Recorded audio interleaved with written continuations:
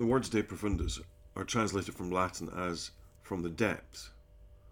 However, De Profundis is also the letter written by Oscar Wilde between January and March of 1897 during his imprisonment in Reading Gaol to Bosie, or Lord Arthur Douglas. In total isolation, first in Pentonville and Wandsworth, and then in Reading Gaol, to which he was moved in November of 1895, Wilde slept on a plank bed with no mattress. Allowed 1 hour's exercise a day, he walked in single file in the yard with other prisoners, but he was not allowed to communicate with them. He could not sleep, he was permanently hungry, and he suffered from dysentery.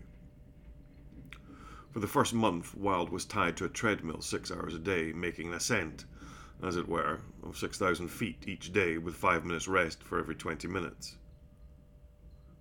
Towards the end of his sentence, the governor of the jail, Major Nelson, remarked to Wilde's friend Robert Ross in a rather foretelling manner, "He looks well, but like all men unused to manual labour who receive a sentence of this kind, he'll be dead within 2 years." Indeed, Wilde was to die only 3 years after leaving prison. Wilde was later to praise Nelson, who had arrived at Reading in July of 1896, as the most Christ-like man I have ever met. Nelson was more liberal than his predecessor and was ready to relax the rules. In January 1897, when Wilde still had more than 4 months left to serve, he and Nelson came up with an ingenious idea. Whilst nothing in the prison regulations allowed prisoners to write plays, novels, or essays, inmates did have the permission to write letters. Under the previous regime, Wilde had written to solicitors and the Home Office, or in limited quantities to his friends, but his letters were inspected and the writing materials removed as he finished.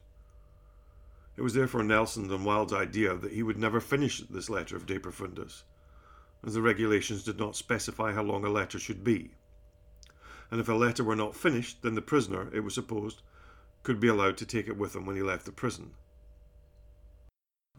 Wilde addresses his letter to Lord Arthur Douglas, and in its first half he recounts his and Bosie's previous relationship and extravagant lifestyle, which eventually led to Wilde's conviction and imprisonment for gross indecency. He indicts both Lord Alfred's vanity and his own weakness in acceding to those wishes. In the second half, Wilde charts his spiritual development in prison and identification with Jesus Christ, whom he characterizes as a romantic individualist artist. The letter begins, "Dear Bosie," and ends, "Your affectionate friend." By the time he wrote De Profundis, Wilde's love for Douglas had turned into a sort of bitterness, and the tone of his long letter manages to capture that bitterness as well as the extraordinary attachment he feels for Douglas. De Profundis, it should be said, is neither fair-minded nor consistent. It is at times bloated in its comparisons and rhetoric. Wilde, for example, compares himself to Christ. But there's also a beautiful, calm eloquence and a sense of urgency, of things being said because there might not be the time or opportunity to say them in the future. Wilde's old skill at paradox and phrase-making was not there now merely to amuse his audience or mock his betters, but rather to kill his own pain and grief and attempt to communicate passionately and fiercely with his lover. He wrote not as art now, but as a desperately serious matter. The only beautiful things, his character Vivian told us in The Decay of Lying, which he wrote in 1890, are the things that do not concern us. 7 years later, in his Cry from the Depths, he writes of what mostly deeply concerned him. "If there be one single passage that brings tears to the eyes," he says, "weep as we weep in prison when the day, no less than the night, is set apart for tears." And then, in what is perhaps the most shocking sentence of the whole letter, he writes, "The supreme vice is shallowness." Once upon a time, that would have been for him the supreme virtue. In De Profundis, Wilde accuses Douglas of distracting him from his art, of spending his money, of degrading him ethically, of constant scene-making, of deliberately and then thoughtlessly mistreating him. He goes over Douglas's bad behaviour in matters large and petty, often citing dates, places, and details. The tone is fluent and sweeping, full of carefully controlled cadence and measured elegance. But the difference between this tone and Wilde's carefully nurtured flippancy is astonishing. It was like a tenor becoming a baritone, with a new range and depth and a new attention to feeling, but the old skills and tricks with pitch and paradox are still in place, despite his circumstances, or perhaps because of them. The letter cannot be read for its accurate account of their relationship, nor taken at its word. While some of the accusations are true, others are petty and foolish. But that's not the point. De Profundis has neither the informality of a personal letter nor the distilled sound of a piece of imaginative writing. Its seductive, hurt, and passionate tone places it in a category of its own. In all its urgency and ambiguous eloquence, it remains one of the greatest and most complex love letters ever written. It is fascinating to witness a change that comes over Wilde's imaginative procedures as he writes. In the dim light of the prison cell, and with the memory of his suffering fresh, it's as though he seeks a new sort of tension between breathlessness and breath control.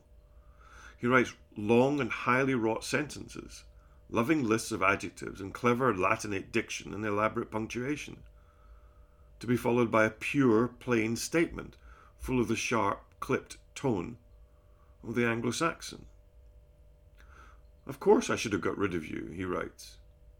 The reader will want to know why he did not, and part of the power of the text comes from our knowledge that once Wilde was released, despite all his bitter feeling, he and Douglas attempted to live together again and resume their relationship, much to the horror of both Douglas's family and Wilde's wife. Upon his release, Wilde hands the manuscript to Robbie Ross, who had 2 typed copies made, one of which he sent to Douglas. In 1905, Ross published extracts from the text, and a fuller version in 1908. The complete version, however, was not published until 1949. And it is this one that I read to you now.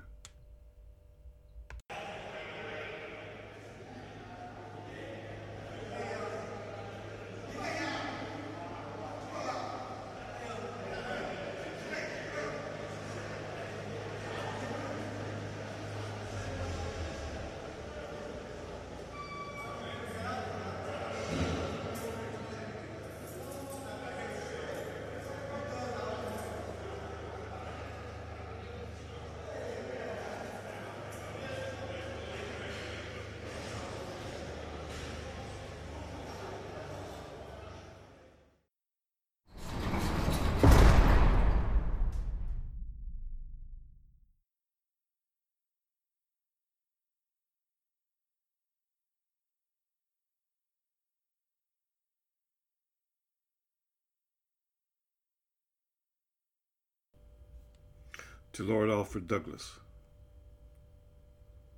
January to March 1897. H.M. Prison, Reading. Dear Bosie, after long and fruitless waiting, I have determined to write to you, myself, as much as for your sake as for mine, as I would not like to think that I had passed through 2 long years of imprisonment without ever having received a single line from you, or any news or message even, except such as gave me pain. Our ill-fated and most lamentable friendship has ended in ruin and public infamy for me. Yet the memory of our ancient affection is often with me, and the thought that loathing, bitterness, and contempt should forever take that place in my heart once held by love is so very sad to me. And you yourself will, I think, feel in your heart that to write to me as I lie in the loneliness of prison life is better than to publish my letters without my permission, or to dedicate poems to me unasked. Though the world will know nothing of whatever words of grief or passion, of remorse or indifference you may choose to send as your answer to your appeal. I have no doubt that in this letter, in which I have to write of your life and of mine, of the past and of the future, of sweet things changed to bitterness, and of bitter things that may be turned into joy, there will be much that will wound your vanity to the quick. If it proves so, read the letter over and over again till it kills your vanity. If you find in it something of which you feel that you are unjustly accused, Remember that one should be thankful that there is any fault of which one can be unjustly accused. If there be in it one single passage that brings tears to your eyes, weep as we weep in prison, where the day no less than the night is set apart for tears. It is the only thing that can save you. If you go complaining to your mother, as you did with reference to the scorn of you I displayed my letter to Robbie, so that she may flatter and soothe you back to self-complacency or conceit, you will be completely lost. If you find one false excuse for yourself, you will soon find 100. And be just what you were before. Do you still say, as you said to Robbie in your answer, that I attribute unworthy motives to you? Ah, you had no motives in life. You had appetites merely. A motive is an intellectual aim.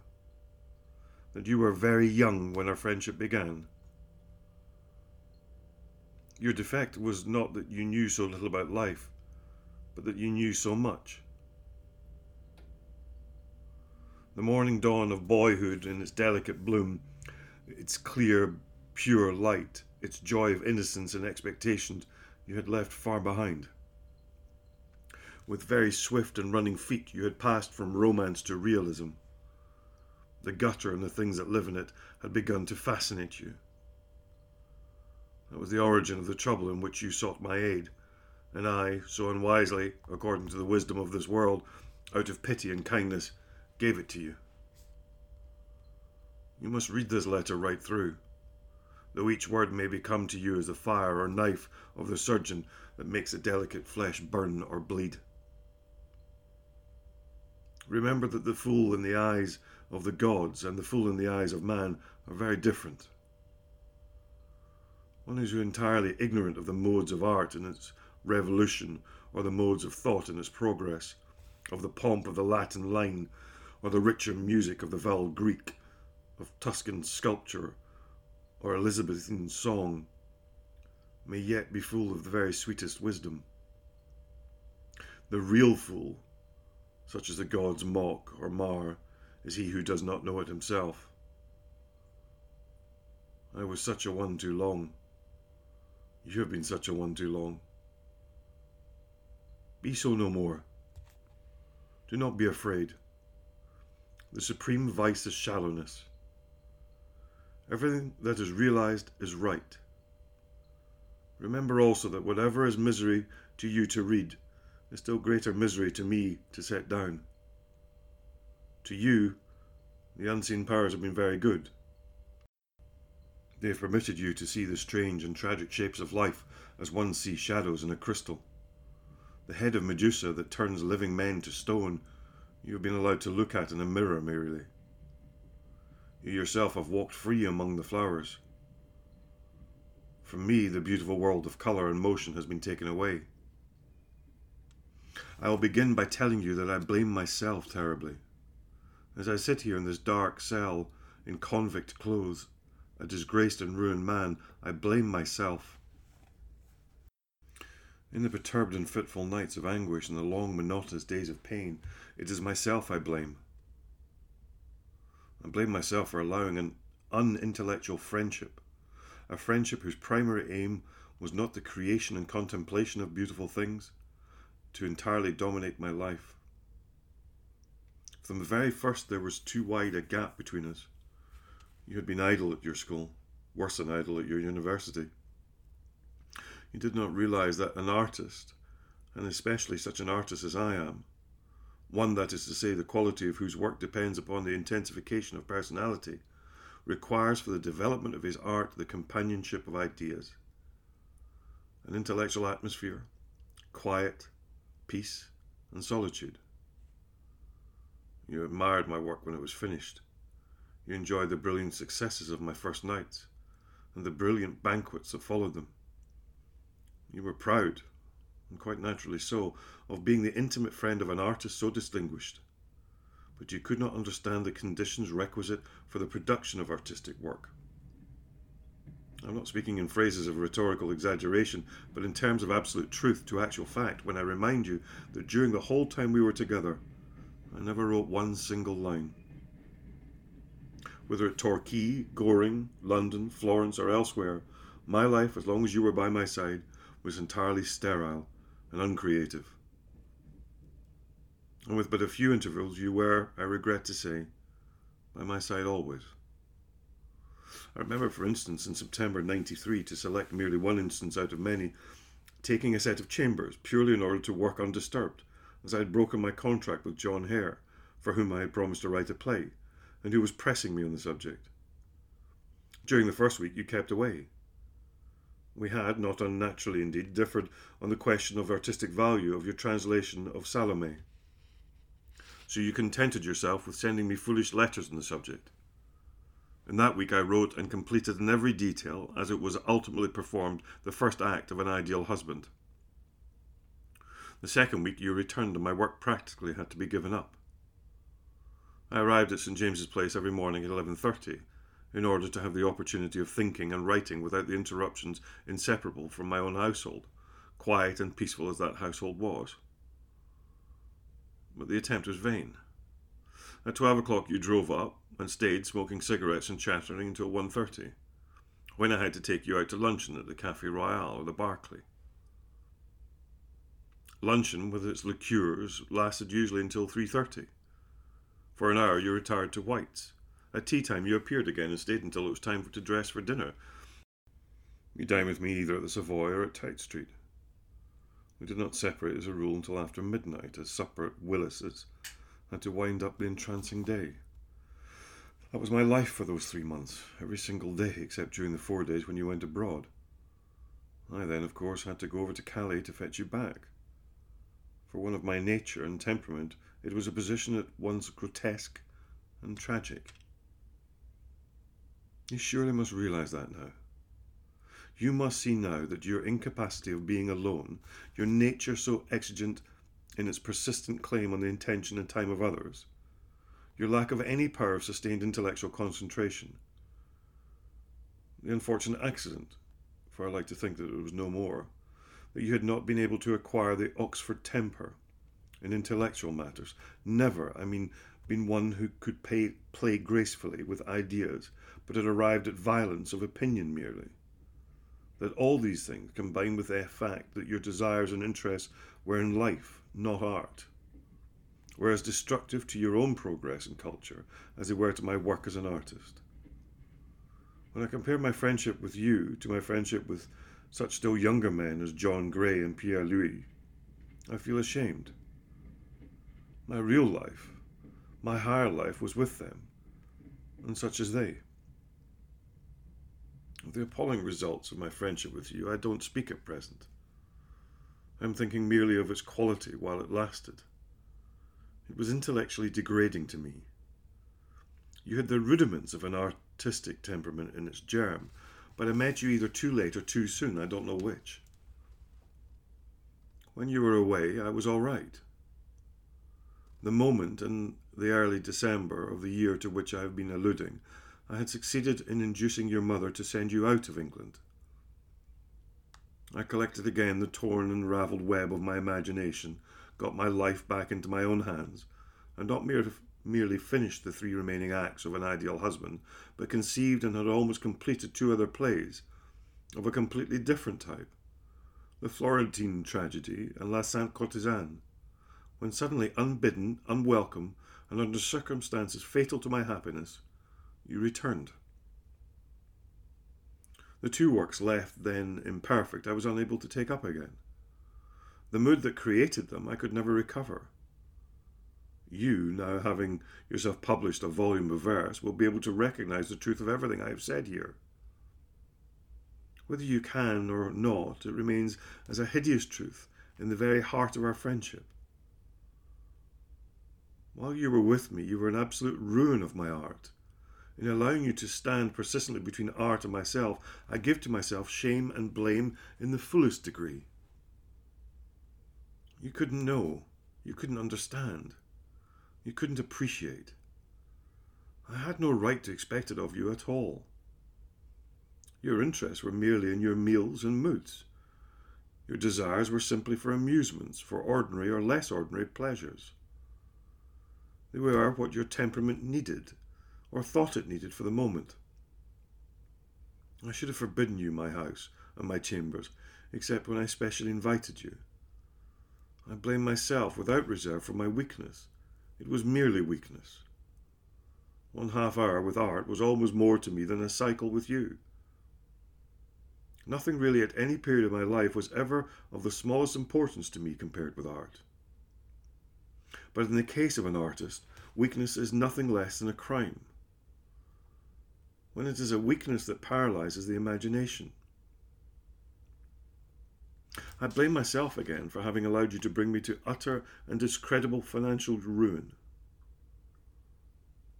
I remember one morning, the early of October 92, sitting in the yellowing woods at Bracknell with your mother.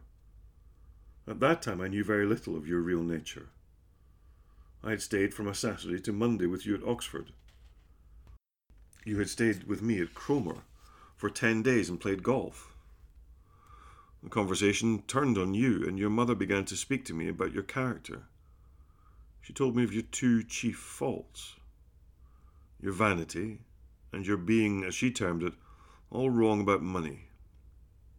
I have a distinct recollection of how I laughed. I had no idea the first would bring me to prison and the second to bankruptcy. I thought vanity a sort of graceful flower for a young man to wear. As for extravagance, for I thought she meant no more than extravagance, the virtues of prudence and thrift were not in my own nature or my own race.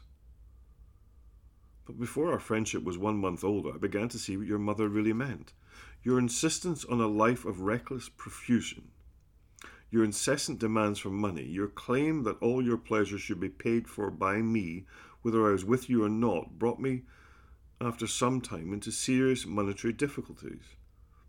And what made the extravagances to me at any rate so monotonously uninteresting, as your persistent grasp on life grew stronger and stronger, was that money was really spent on little more than the pleasures of eating, drinking, and the like.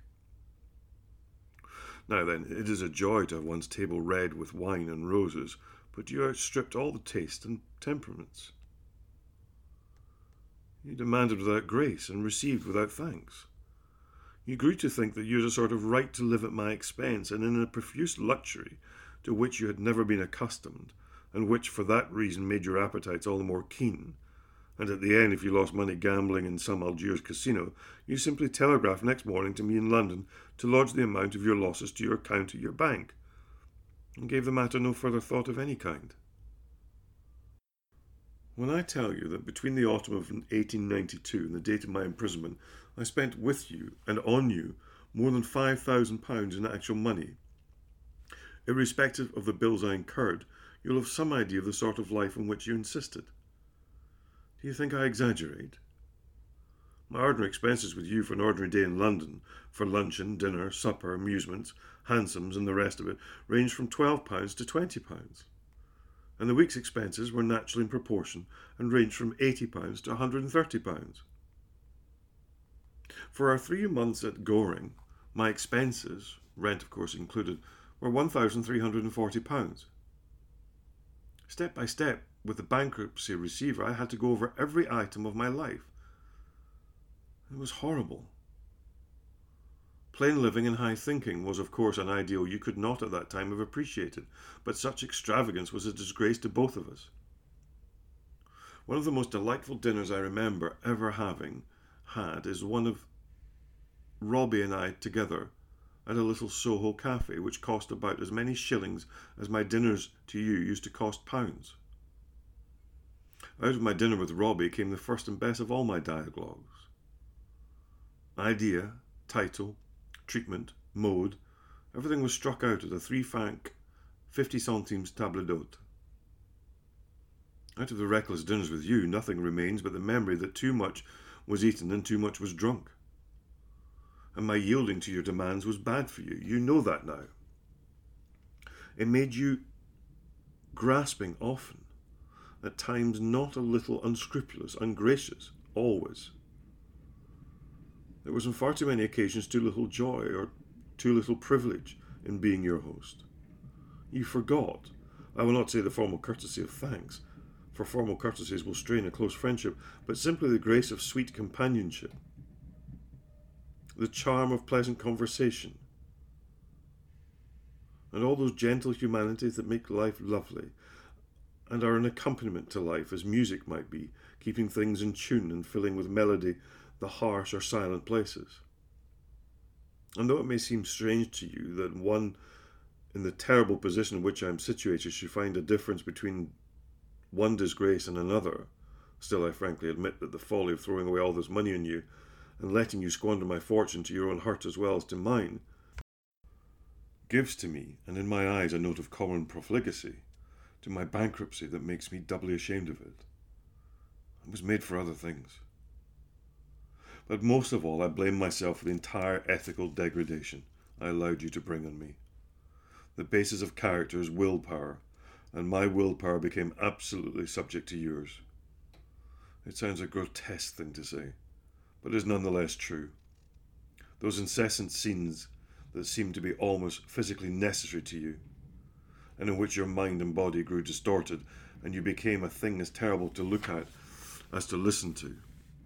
A dreadful mania you inherit from your father, the mania for writing revolting and loathsome letters, your entire lack of any control over your emotions as displayed in your long resentful moods of sullen silence, no less than in the sudden fits of the most epileptic rage. All these things in reference to which one of my letters to you, left by you lying about at the Savoy or some other hotel, and so produced in court by your father's counsel, contained an entreaty not devoid of pathos. Had you at the time been able to recognize pathos, either in its elements or in its expression?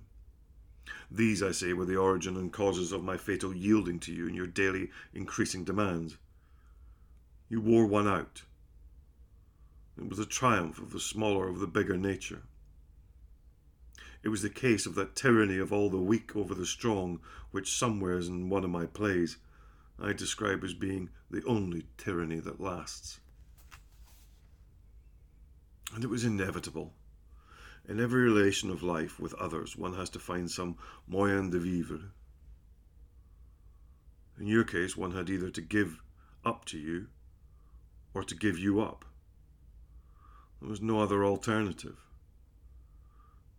Through deep, if misplaced affection for you, through great pity for your defects of temper and temperament, through my own proverbial good nature and Celtic laziness, through an artistic aversion to coarse scenes and ugly words, through that incapacity to bear resentment of any kind which at that time characterized me, through my dislike of seeing life made bitter and uncomely by what to me, with my eyes really fixed upon other things, seemed to be the mere trifles too petty for more than one of a moment's thought or interest. Through these reasons, simple as they may sound, I gave up to you always. As a natural result, your claims, your efforts at domination, your exactions grew more and more unreasonable. Your meanest motive, your lowest appetite, your most common passion became to you laws by which the lives of others were to be guided always, and to which, if necessary, they were to be without scruple sacrificed.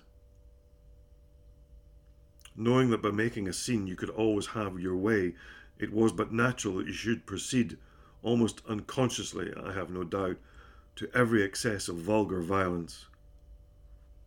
At the end, you did not know to what goal you were hurrying, or with what aim in view. Having made your own of my genius, my willpower, and my fortune, you required in the blindness of an inexhaustible greed my entire existence. You took it. At the one supremely and tragically critical moment of all my life, just before my lamentable step of beginning of my absurd action, on the one side there was your father attacking me with hideous cards left at my club. On the other side there was you attacking me with no less loathsome letters. The letter I received from you on the morning of the day I let you take me down to the police court to apply for the ridiculous warrant for your father's arrest was one of the worst you ever wrote, and for the most shameful reason. Between you both I lost my head. My judgment forsook me. Terror took its place. I saw no possible escape. I may say frankly, from either of you. Blindly I staggered as an ox into the shambles. I had made a gigantic psychological error. I had always thought that my giving up to you in small things meant nothing, that when a great moment arrived I could reassert my willpower in its natural superiority. It was not so. At the great moment my willpower completely failed me. In life there is really no small or great thing. All things are of equal value and of equal size. My habit, due to indifference chiefly at first, of giving up to you in everything, had become insensibly a real part of my nature. Without my knowing it, it stereotyped my temperament to one permanent and fatal mood. That is why, in the subtle epilogue to our first edition of his essays, Pater says that failure is to form habits.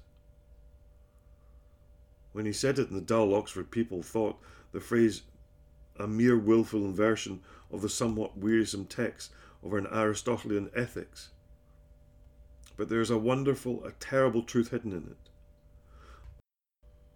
I had allowed you to sap my strength of character, and to me the formation of a habit that had proved to be not failure merely, but ruin. Ethically, you had been even still more destructive to me than you had been artistically. The warrant once granted, your will of course directed everything.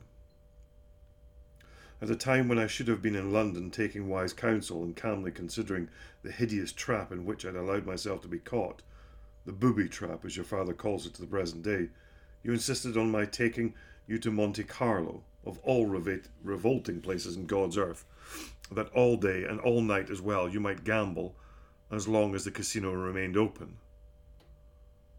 As for me, baccarat having no charms for me, I was left alone outside to myself. You refused to discuss even for 5 minutes the position to which you and your father had brought me.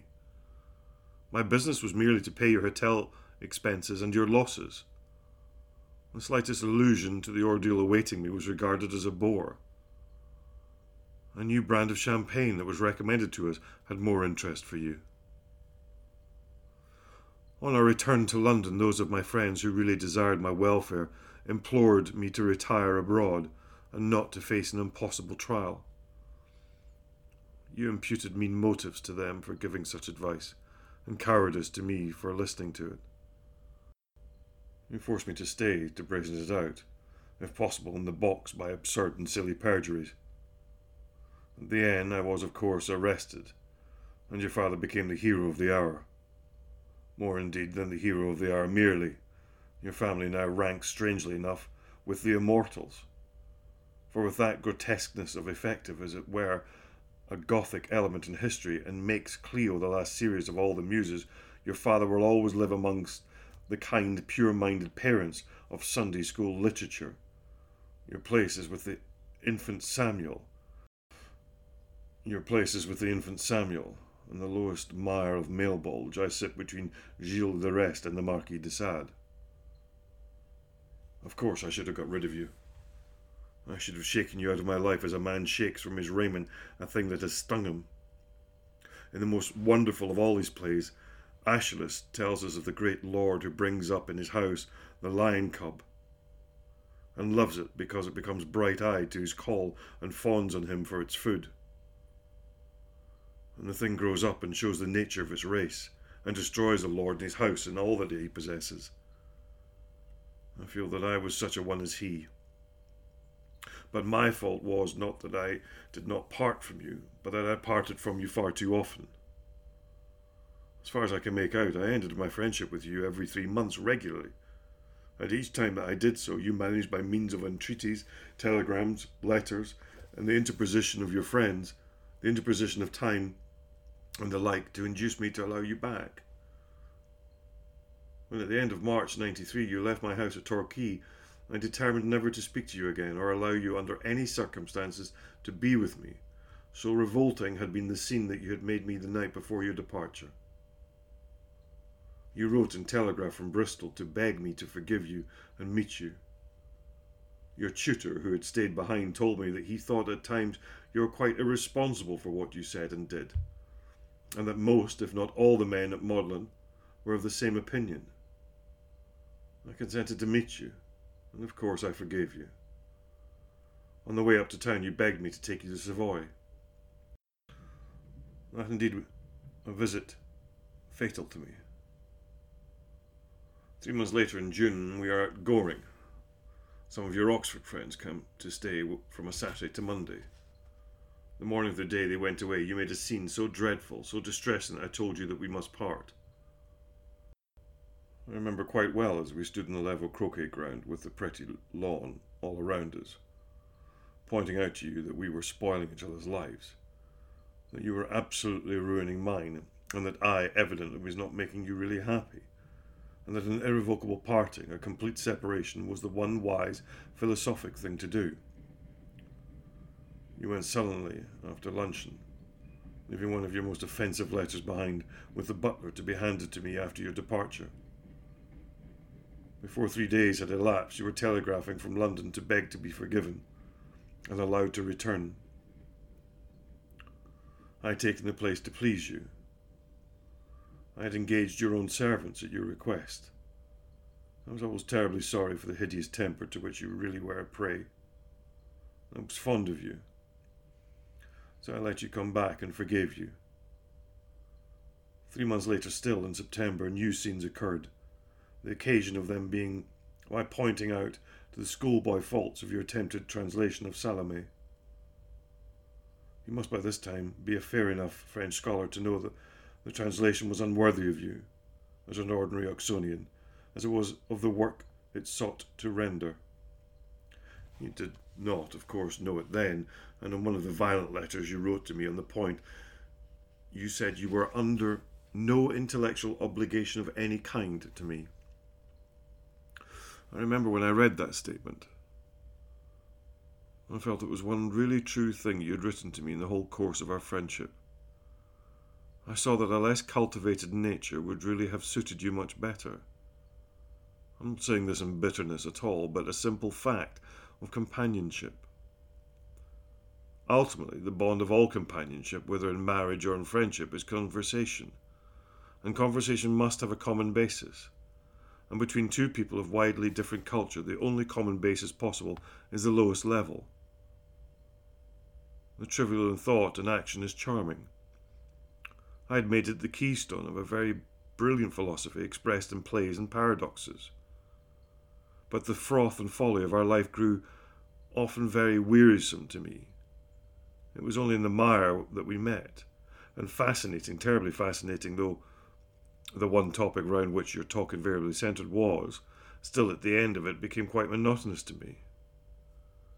I was often bored to death by it, and accepted it as I accepted your passion for going to music halls, or your mania for absurd extravagances in eating and drinking, or any other of your, to me, less attractive characteristics, as a thing, that is to say, that one simply had to put up with, a part of the high price one paid for knowing you.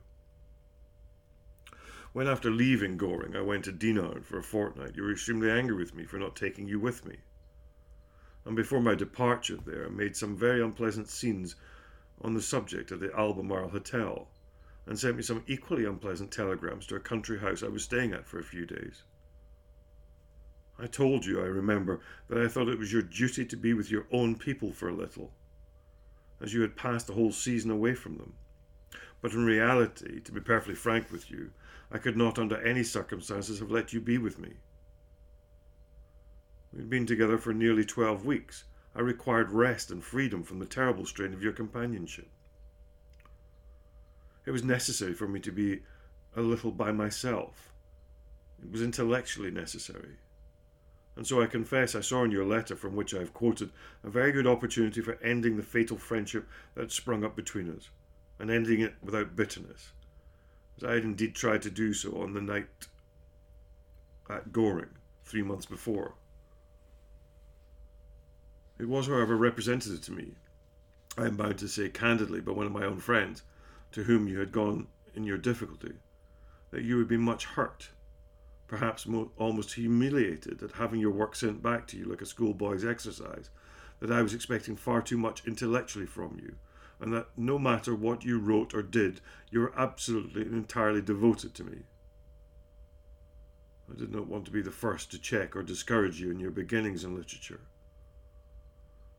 I knew quite well that no translation, unless done by a poet, could render the colours and cadence of my work in any adequate measure. Devotion seems to me still a wonderful thing, not to be lightly thrown away. So I took the translation and you back. Exactly 3 months later, after a series of scenes culminating in one more than usually revolting, when you came one Monday evening to my rooms accompanied by 2 of your friends, I found myself actually flying abroad next morning to escape from you, giving my family some absurd reason for my sudden departure and leaving a false address with my servant for fear you might follow me by the next train. And I remember that afternoon as I was in the railway carriage whirling up to Paris, thinking what an impossible, terrible, utterly wrong state my life had got into, when I, a man of worldwide reputation, was actually forced to run away from England in order to try and get rid of a friendship that was entirely destructive of everything fine in me, either from the intellectual or ethical point of view. The person from whom I was flying being no terrible creature sprung from a sewer or mire into modern life with whom I had entangled my days, but you yourself, a young man of my own social rank and position, who had been at my own college at Oxford and was an incessant guest in my house. The usual telegrams of entreaty and remorse followed. I disregarded them. Finally, you threatened that unless I consented to meet you, you would under no circumstances consent to proceed to Egypt. I had myself, with your knowledge and concurrence, begged your mother to send you to Egypt away from England, as you were wrecking your life in London. I knew that if you did not go, it would be a terrible disappointment to her. And for her sake, I did agree to meet you. And under the influence of great emotion, which even you cannot have forgotten, I forgave the past, though I said nothing at all about the future. On my return to London the next day, I remember sitting in my room and sadly, seriously, trying to make up my mind whether or not you really were what you seemed to be, so full of terrible defects, so utterly ruinous both to yourself and to others, so fatal a one to even know or to be with. For a whole week I thought about it, and wondered if after all I was not unjust and mistaken in my estimate of you. At the end of the week, a letter from your mother is handed in. It expressed to the full every feeling I myself had had about you. In it she spoke about your blind, exaggerated vanity, which made you despise your home and treat your elder brother as a Philistine, of your temper, which made her afraid to speak to you about your life, the life she felt she knew you were leading, about your conduct in money matters, so distressing to her in more ways than one, of the degeneration and change that had taken place in you. She saw, of course, that heredity had burdened you with a terrible legacy, and frankly admitted it with terror. He is the one of my children who has inherited the fatal Douglas temperament, she wrote of you. At the end, she stated that she felt bound to declare that your friendship with me, in her opinion, had so intensified your vanity that it had become the source of all your faults, and earnestly begged me not to meet you abroad. I wrote to her at once in reply and told her that I had agreed entirely with every word she had said. I added much more. I went as far as I could possibly go. I told her that the origin of our friendship was you in your undergraduate days at Oxford coming to beg me to help you in the very serious trouble of a very particular character. I told her that your life had been continuously in the same manner troubled. The reason of your going to Belgium you had placed to the fault of your companion in that journey, and your mother had reproached me with having introduced you to him. I replaced the fault on the right shoulders, on yours. I assured her at the end I had not the smallest intention of meeting you abroad, and begged her to try to keep you there, either as an honorary attaché, if that were possible, or to learn modern languages, if it were not, or for any reason she chose, at least during 2 or 3 years, and for your sake as well as for mine. In the meantime, you are writing to me by every post from Egypt. I took not the smallest notice of any of your communications. I read them and tore them up. I had quite settled to have no more to do with you. My mind was made up, and I gladly devoted myself to the art whose progress I had allowed you to interrupt. At the end of 3 months, your mother, with that unfortunate weakness of will that characterizes her, and that in tragedy of my life has been an element no less fatal than your father's violence, actually writes to me herself. I have no doubt, of course, at your instigation, tells me you're extremely anxious to hear from me, and in order that I should have no excuse for not communicating with you, sends me your address in Athens, which of course I knew perfectly well. I confess I was absolutely astounded at her letter. I could not understand how, after what she had written to me in December, and what I, in answer, had written to her, she could in any way try to repair or to renew my unfortunate friendship with you. I acknowledged her letter, of course, and again urged her to try and get you connected with some embassy abroad, so as to prevent you from returning to England. But I did not write to you, or take any more notice of your telegrams than I did before your mother had written to me. Finally, you actually telegraphed to my wife begging her to use her influence with me to get me to write to you. Our friendship had always been a source of distress to her, not merely because she knew she never liked you personally, but because she saw how your continual companionship altered me, and not for the better. Still, just as she had always been most gracious and hospitable to you, so she could not bear the idea of my being in any way unkind, for so it seemed to her, to any of my friends. She knew indeed, that it was a thing alien to my character. At her request I did communicate with you. I remember the wording of my telegram quite well. I said at the time, healed every wound, but that for many months to come I would neither write to you nor see you. You started without delay for Paris, sending me passionate telegrams on the road to beg me to see you once at any rate. I declined. You arrived in Paris late on a Saturday night, and found a brief letter from me waiting for you at your hotel, stating I would not see you. The next morning I received in Tite Street a telegram of some 10 or 11 pages in length from you. You stated in it that no matter what you had done to me, you could not believe that I would absolutely decline to see you. You reminded me that for the sake of seeing me, even for 1 hour, you had travelled 6 days and nights across Europe without stopping once on the way. You made what I must admit was a most pathetic appeal, and ended with what you seemed to me a threat of suicide, and one not thinly veiled. You had yourself often told me how many of your race there had been who had stained their hands in their own blood. Your uncle certainly, your grandfather possibly, many others in mad, bad line from which you come. Pity my old affection for you, regard for your mother, to whom your death under such dreadful circumstances would have been a blow almost too great for her to bear. The horror of the idea that so young a life, and one amidst all its ugly faults still had promise of beauty in it, should come to such a revolting end, mere humanity itself. All these, if excuses be necessary, must serve as my excuse for consenting to accord you one last interview. When I arrived in Paris, your tears breaking out again and again all through the evening, and falling over your cheeks like rain as we sat at dinner, first at Voisin's, at supper at Palliard's, and afterwards the unfeigned joy you evinced at seeing me, holding my hand whenever you could, as though you were a gentle and penitent child. Your contrition, so simple and sincere, at the moment made me consent to renew our friendship. 2 days after we had returned to London, your father saw you having luncheon with me at the Café Royal, joined my table, drank of my wine, and that afternoon, through a letter addressed to you, began his first attack on me. It may be strange, but I had once again, I will not say the chance, but the duty of separating from you forced on me. I need hardly remind you that I refer to your conduct to me at Brighton from October 10th to October 13th, 1894. 3 years ago is a long time for you to go back.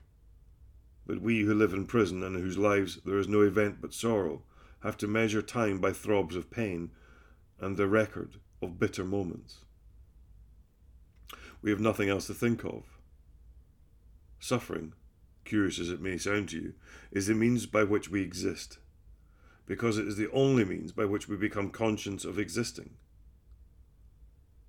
And the remembrance of suffering in the past is necessary to us as the warrant, the evidence of our continued identity.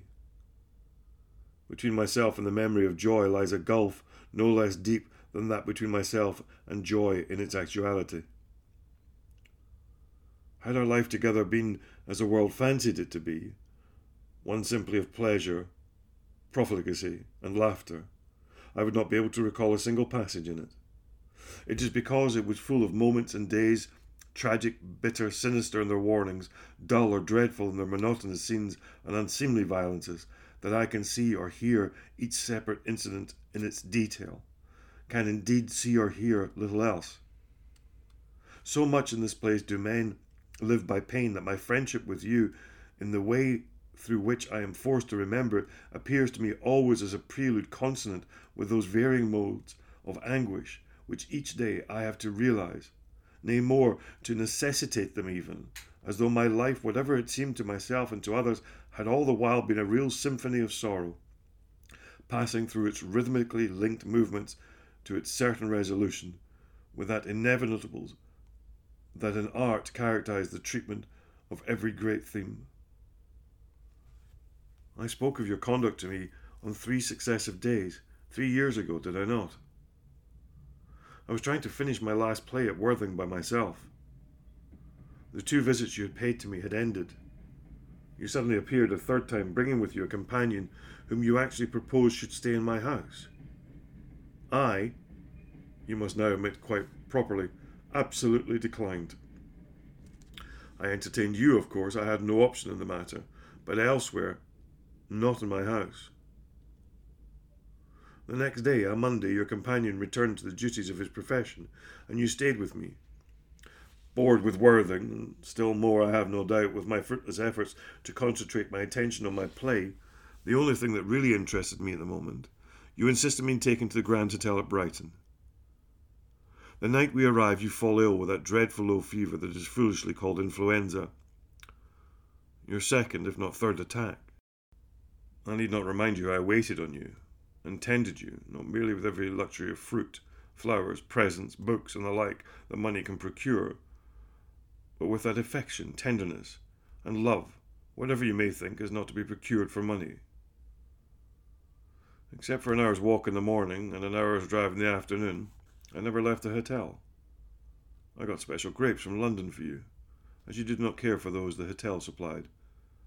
I invented things to please you, remained either with you or in the room next to yours, sat with you every evening to quiet or amuse you. After 4 or 5 days you recover, and I take lodgings in order to try and finish my play. You, of course, accompany me. The morning after the day on which we were installed, I feel extremely ill. You have to go to London on business, but promise to return that afternoon. In London you meet a friend, and do not come back to Brighton until late the next day, by which time I am in a terrible fever, and the doctor finds I have caught the influenza from you. Nothing could have been more uncomfortable for anyone ill than lodgings turn out to be. My sitting room is on the 1st floor, my bedroom on the 3rd. There's no manservant to wait on one, not even anyone to send out on a message or to get what the doctor orders. But you are there. I feel no alarm. The next 2 days you leave me entirely alone, without care, without attendance, without anything. It was not a question of grapes, flowers, and charming gifts. It was a question of mere necessities. I could not even get the milk the doctor had ordered for me. Lemonade was pronounced an impossibility, and when I begged you to procure me a book at the bookseller's, or if they had not got whatever I had fixed on, to choose something else, you never even take the trouble to go there. And when I was left all day without anything to read in consequence, you calmly tell me that you brought me the book and that they had promised to send it down, a statement which I found by chance afterwards to be entirely untrue from beginning to end. All the while you are of course living at my expense, driving about, dining at the Grand Hotel, and indeed only appearing in my room for money. On the Saturday night, you have left me completely unattended and alone since the morning. I asked you to come back after dinner and sit with me for a little. With irritable voice and ungracious manner, you promised to do so. I wait until 11 o'clock and you never appear. I then left a note for you in your room, just reminding you of the promise you had made me and how you had kept it. At 3 in the morning, unable to sleep and tortured with thirst, I made my way in the dark and cold down to the sitting room in the hopes of finding some water there. I found you. You fell on me with every hideous word an intemperate mood, an undisciplined and untutored nature could suggest. By the terrible alchemy of egotism, you converted your remorse into rage. You accused me of selfishness and expecting you to be with me when I was ill, of standing between you and your amusements, of trying to deprive you out of your pleasures. You told me, and I know it was quite true, that you'd come back at midnight simply in order to change your dress clothes and go out again to where you hoped new pleasures were waiting for you. But that by leaving you for a letter in which I reminded you you'd neglected me the whole day and the whole evening, I had really robbed you of your desire for more enjoyment and diminished your actual capacity for fresh delights. I went back upstairs in disgust and remained sleepless until dawn. Not till long after dawn I was able to get anything to quench my thirst of the fever that was on me. At 11 o'clock you came into my room. In the previous scene I could not help observing that by my letter I'd had at any rate checked you in a night of more than usual excess. In the morning you were quite yourself. I waited naturally to hear what excuses you had to make and in what way you were going to ask for the forgiveness you knew in your heart was invariable waiting for you. No matter what you did, your absolute trust that I would always forgive you in being the thing that you and I always really liked the best. Perhaps the best thing in you to like. So far from doing that, you began to repeat the same scene with renewed emphasis and more violent assertion. I told you at length to leave the room. You pretended to do so, but when I lifted up my head from the pillow in which I had buried it, you were still there. And with brutality of laughter and hysteria of rage, you moved suddenly towards me. A sense of horror came over me, for what exact reason I could not make out, but I got out of my bed at once and barefooted, and just as I was, made my way down to the 2 flights of stairs to the sitting room, which I did not leave till the owner of the lodging for whom I had rung had assured me you had left my bedroom, and promised to remain within call in case of necessity.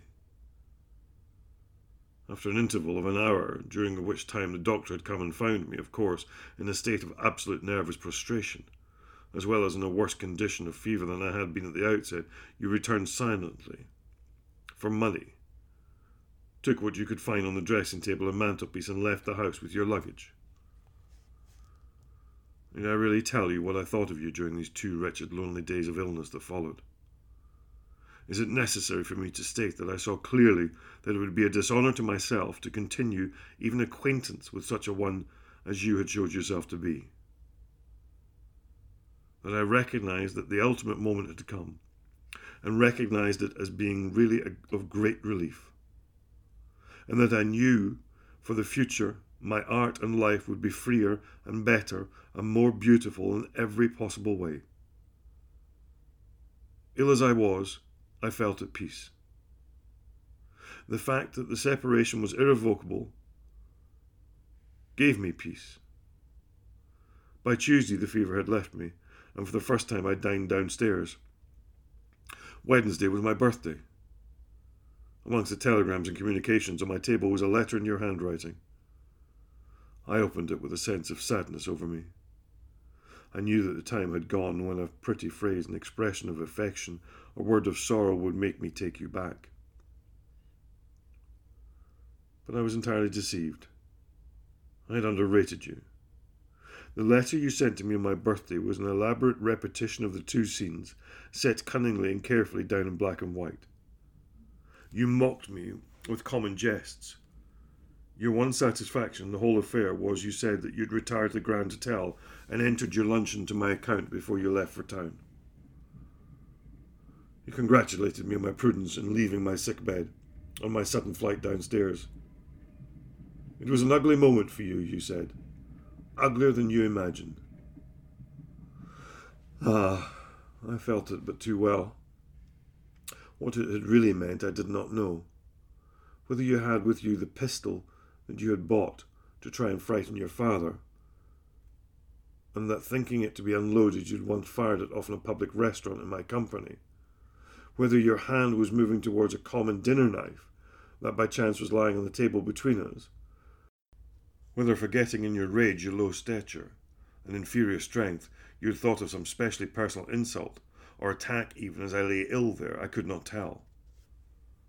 I do not know to the present moment. All I know is that a feeling of utter horror had come over me, and that I had felt that unless I left the room at once and got away, you would have done, or tried to do, something that would have been, even to you, a source of lifelong shame. Only once before in my life had I experienced such a feeling of horror at any human being. It was when I was in my library at Tite Street, waving his small hands in the air in epileptic fury. Your father, with his bully or his friend between us, had stood uttering every foul word his foul mind could think of, and screaming the loathsome threats he afterwards with such cunning carried out. In the latter case, he, of course, was the one who had to leave the room first. I drove him out. In your case, I went. It was not the first time I had been obliged to save you from yourself. You concluded your letter by saying, "When you are not on your pedestal, you are not interesting. The next time you are ill, I shall go away at once." Ah, what coarseness of fibre does that reveal! What an entire lack of imagination! How callous, how common had the temperament by that time become! When you are not alone on your pedestal, you are not interesting. The next time you are ill, I will go away at once. How often have those words come back to me in the wretched solitary cell of the various prisons I've been sent to? I have said them to myself over and over again, and seen in them, I hope unjustly, some of the secret of your strange silence. For you to write thus to me, when the very illness and fever from which I was suffering I had caught from tending you, was of course revolting as coarseness and crudity. But for any human being in the whole world to write thus to another would be a sin for which there is no pardon, were there any sin for which there is none. I confess that when I had finished your letter I felt almost polluted, as if by associating with one of such a nature I had soiled and shamed my life irretrievably. I had, it is true, done so, but I was not to learn how fully till just 6 months later on in life. I settled with myself to go back to London on the Friday and see Sir George Lewis personally and request him to write to your father to state that I determined never under any circumstances to allow you to enter my house, to sit at my board, to talk to me, walk with me, or anywhere and at any time to be my companion at all. This done, I would have written to you just to inform you of the course of action I had adopted, the reasons you would inevitably have realised for yourself. I had arranged everything on Thursday night, when on Friday morning, as I was sitting at breakfast before starting, I happened to open the newspaper and saw in it a telegram stating that your elder brother, the real head of the family, the heir to the title, the pillar of the house, had been found dead in a ditch with a gun lying discharged beside him. The horror of the circumstances of the tragedy, now known to have been an accident, but then stained with a darker suggestion, the pathos of the sudden death of one so loved by all who knew him, and almost on the eve, as it were, of his marriage, my idea of what your own sorrow would or should be, my consciousness of the misery awaiting your mother at the loss of the one to whom she had clung for comfort and joy in life, and who, as she told me once herself, had from the very day of his birth never caused her to shed a single tear, my consciousness of your own isolation, both your brothers being sent out of Europe, and you, consequently, the only one to whom your mother and sister could look, not merely for companionship in their sorrow, but also for those dreary responsibilities of dreadful detail that death always brings with it. The mere sense of lacrimae rerum, of the tears of which the world is made, of the sadness of all human beings. Out of the confluence of these thoughts and emotions crowding into my brain came infinite pity for you and your family. My own griefs and bitterness against you I forgot. What you had been to me in my sickness I could not be to you in your bereavement. I telegraphed at once to you my deepest sympathy, and in the letter that followed I invited you to come to my house as soon as you were able.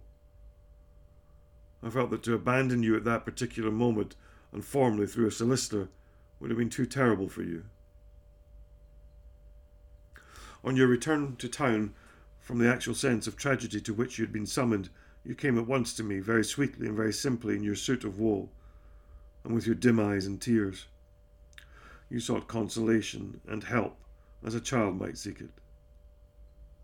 I opened to you my house, my home, my heart. I made your sorrow mine also, that you might have help in bearing it. Never, even by one word, did I allude to your conduct towards me, to the revolting scenes and the revolting letter. Your grief, which was real, seemed to me to bring you nearer to me than you had ever been.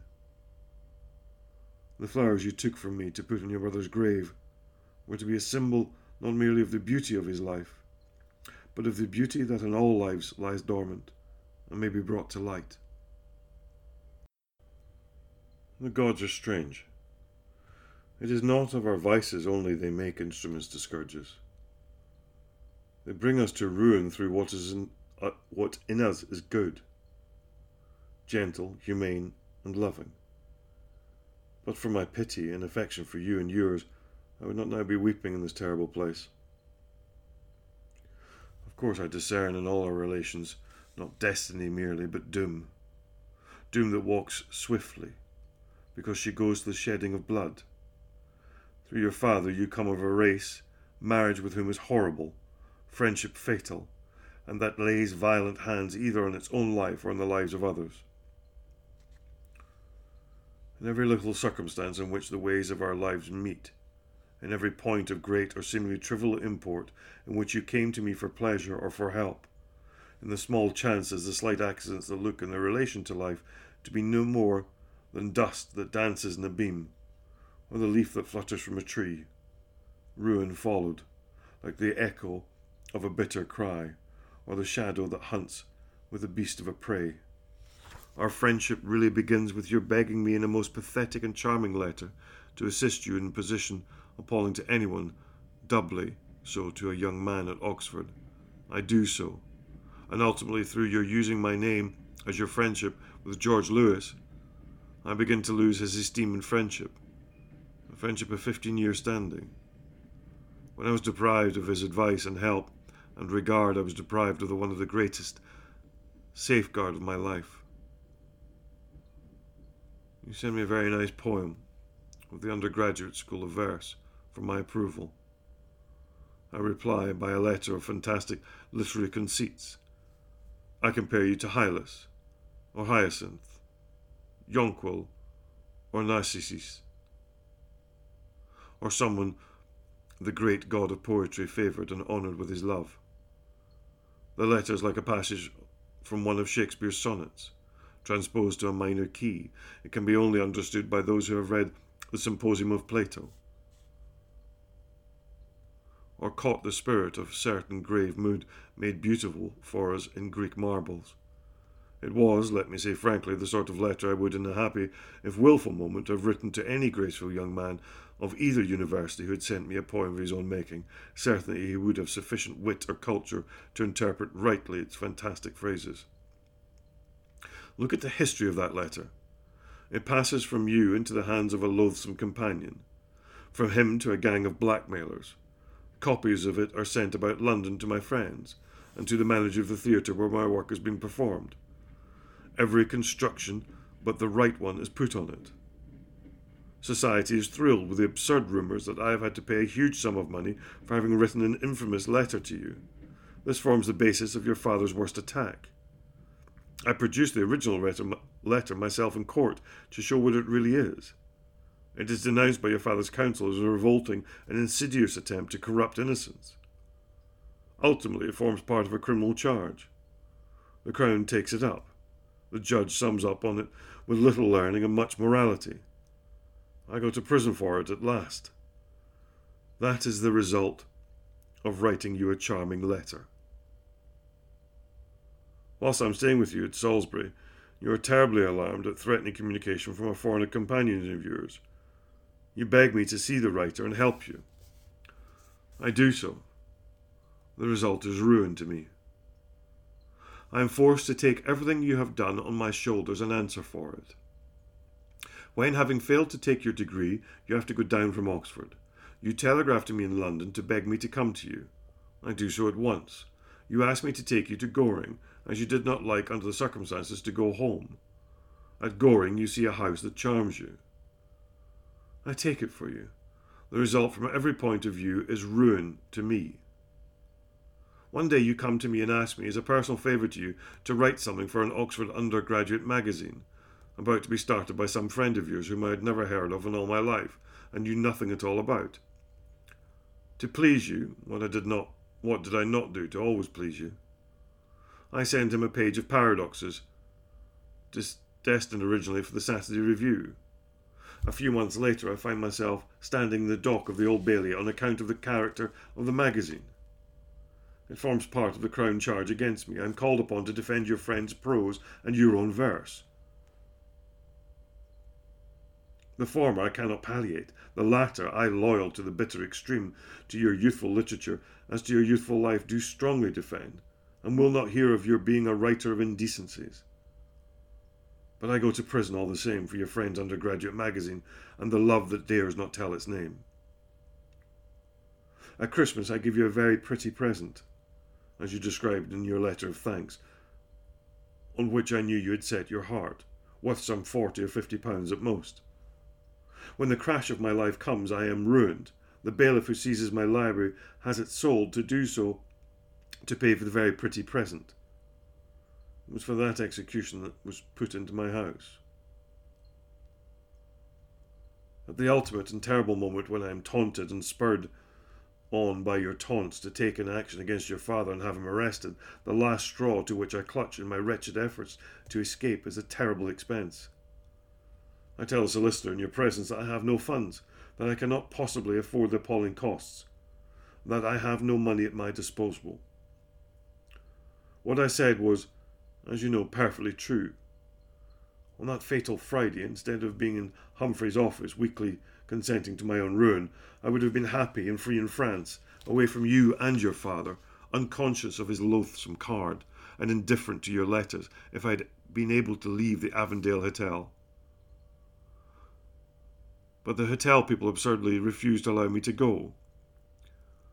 You had been staying with me for 10 days, and indeed you had ultimately, to my great, and you will admit rightful indignation, brought a companion of yours to stay with me also.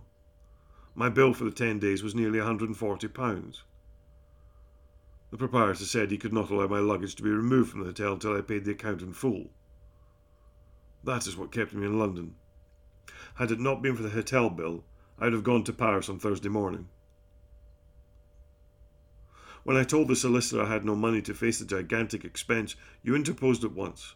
You said that your own family would only be too delighted to pay all the necessary costs, that your father had been incubus to them all, and that they'd often discussed the possibility of getting him put into a lunatic asylum so as to keep him out of the way, that he was a daily source of annoyance and distress to your mother, and to everyone else, that if I would only come forward to have him shut up, I would be regarded by the family as their champion and their benefactor, and that your mother's rich relations themselves would look on it as a real delight to be allowed to pay all the costs and expenses that might be incurred in any such effort. The solicitor closed at once, and I was hurried to the police court. I had no excuse left for not going. I was forced into it. Of course, your family don't pay the costs, and when I am made bankrupt, it is by your father, and for the costs, the meagre balance of them, some £700. At the present moment, my wife, estranged from me over the important question of whether I should have £3 or £3.10 a week to live on, is preparing a divorce suit, for which, of course, entirely new evidence and entirely new trial, to be followed perhaps more serious proceedings, will be necessary. I naturally know nothing of the details. I merely know the name of the witness on whose evidence my wife's solicitors rely. It is your own Oxford servant, whom at your special request I took into my service for our summer at Goring. But indeed, I need not go on further with more instances of the strange doom you seem to have brought on me in all things big or little. It makes me feel sometimes as if you yourself had merely been a puppet, worked by some secret and unseen hand to bring terrible events to terrible issue. But puppets themselves have passions. They will bring a new plot into what they are presenting, and twist the ordered issue of vicissitude to suit some whim or appetite of their own. To be entirely free, at the same time entirely dominated by law, is the eternal paradox of human life that we realize at every moment. And this, I often think, is the only explanation possible of your nature, if indeed for the profound and terrible mysteries of a human soul there is any explanation at all, except one that makes the mystery more marvellous still. Of course you had your illusions, lived in them, indeed, and through their shifting mists and coloured veils, so all things changed. You thought, I remember quite well, that devoting yourself to me, to the entire exclusion of your family and your family life, was a proof of your wonderful appreciation of me, and of your great affection. No doubt to you it seemed so. But recollect that with me was a luxury, high living, unlimited pleasure, money without stint. Your family life bored you. The cold, cheap wine of Salisbury, to use a phrase of your own making, was distasteful to you. On my side, and along with my intellectual attractions, were the flesh pots of Egypt. When you could not find me to be with, the companions whom you chose as substitutes were not flattering. You thought again that in sending a lawyer's letter to your father to say, rather than sever your eternal friendship with me, you would give up the allowance of £250 a year, which I believe, deductions for your Oxford debts, he was then making you. You were realising the very chivalry of friendship, touching the noblest note of self-denial. But your surrender of your little allowance did not mean that you were ready to give up even one of your more superfluous luxuries, or most unnecessary extravagances. On the contrary, your appetite for luxurious living was never so keen. My expenses for 8 days in Paris for myself, you and your Italian servant, were nearly £150. Paillard alone absorbing £85. At the rate at which you wished to live, your entire income for a whole year, if you had taken your meals alone and especially economical in your selection of the cheaper form of pleasures, would hardly have lasted you 3 weeks. The fact, in what was merely a pretence of bravado, you had surrendered your allowance with such as it was, gave you at last a plausible reason for your claim to live at my expense, or what you thought a plausible reason, and on many occasions you seriously availed yourself of it, and gave the very fullest expression to it, and continued drain, principally, of course, on me, but also to a certain extent, I know, on your mother, was never so distressing. Because in my case, at any rate, never so completely unaccompanied by the smallest word of thanks or sense of limit. You thought that again, in attacking your own father with dreadful letters, abusive telegrams, and insulting postcards, you were really fighting your mother's battles, coming forward as a champion, and avenging the no doubt terrible wrongs and suffering of her married life. It was quite an illusion on your part, one of your worst indeed. The way for you to have avenged your mother's wrongs on your father, if you considered it part of a son's duty to do so, was by being a better son to your mother than you had been, by not making her afraid to speak to you on serious things, by not signing bills the payment of which devolved on her, by being gentler to her, not bringing sorrow into her days. Your brother Francis made great amends to her for what she had suffered by his sweetness and goodness to her through the brief years of his flower-like life. You should have taken him as your model. You were wrong even in fancying that it would have been an absolute delight and joy to your mother if you had managed through me to get your father put into prison. I feel sure you were wrong. And if you want to know what a woman really feels when her husband and the father of her children is in prison dress in a prison cell, write to my wife and ask her. She will tell you. End of part 1. I hope you enjoyed it. Part 2 next week.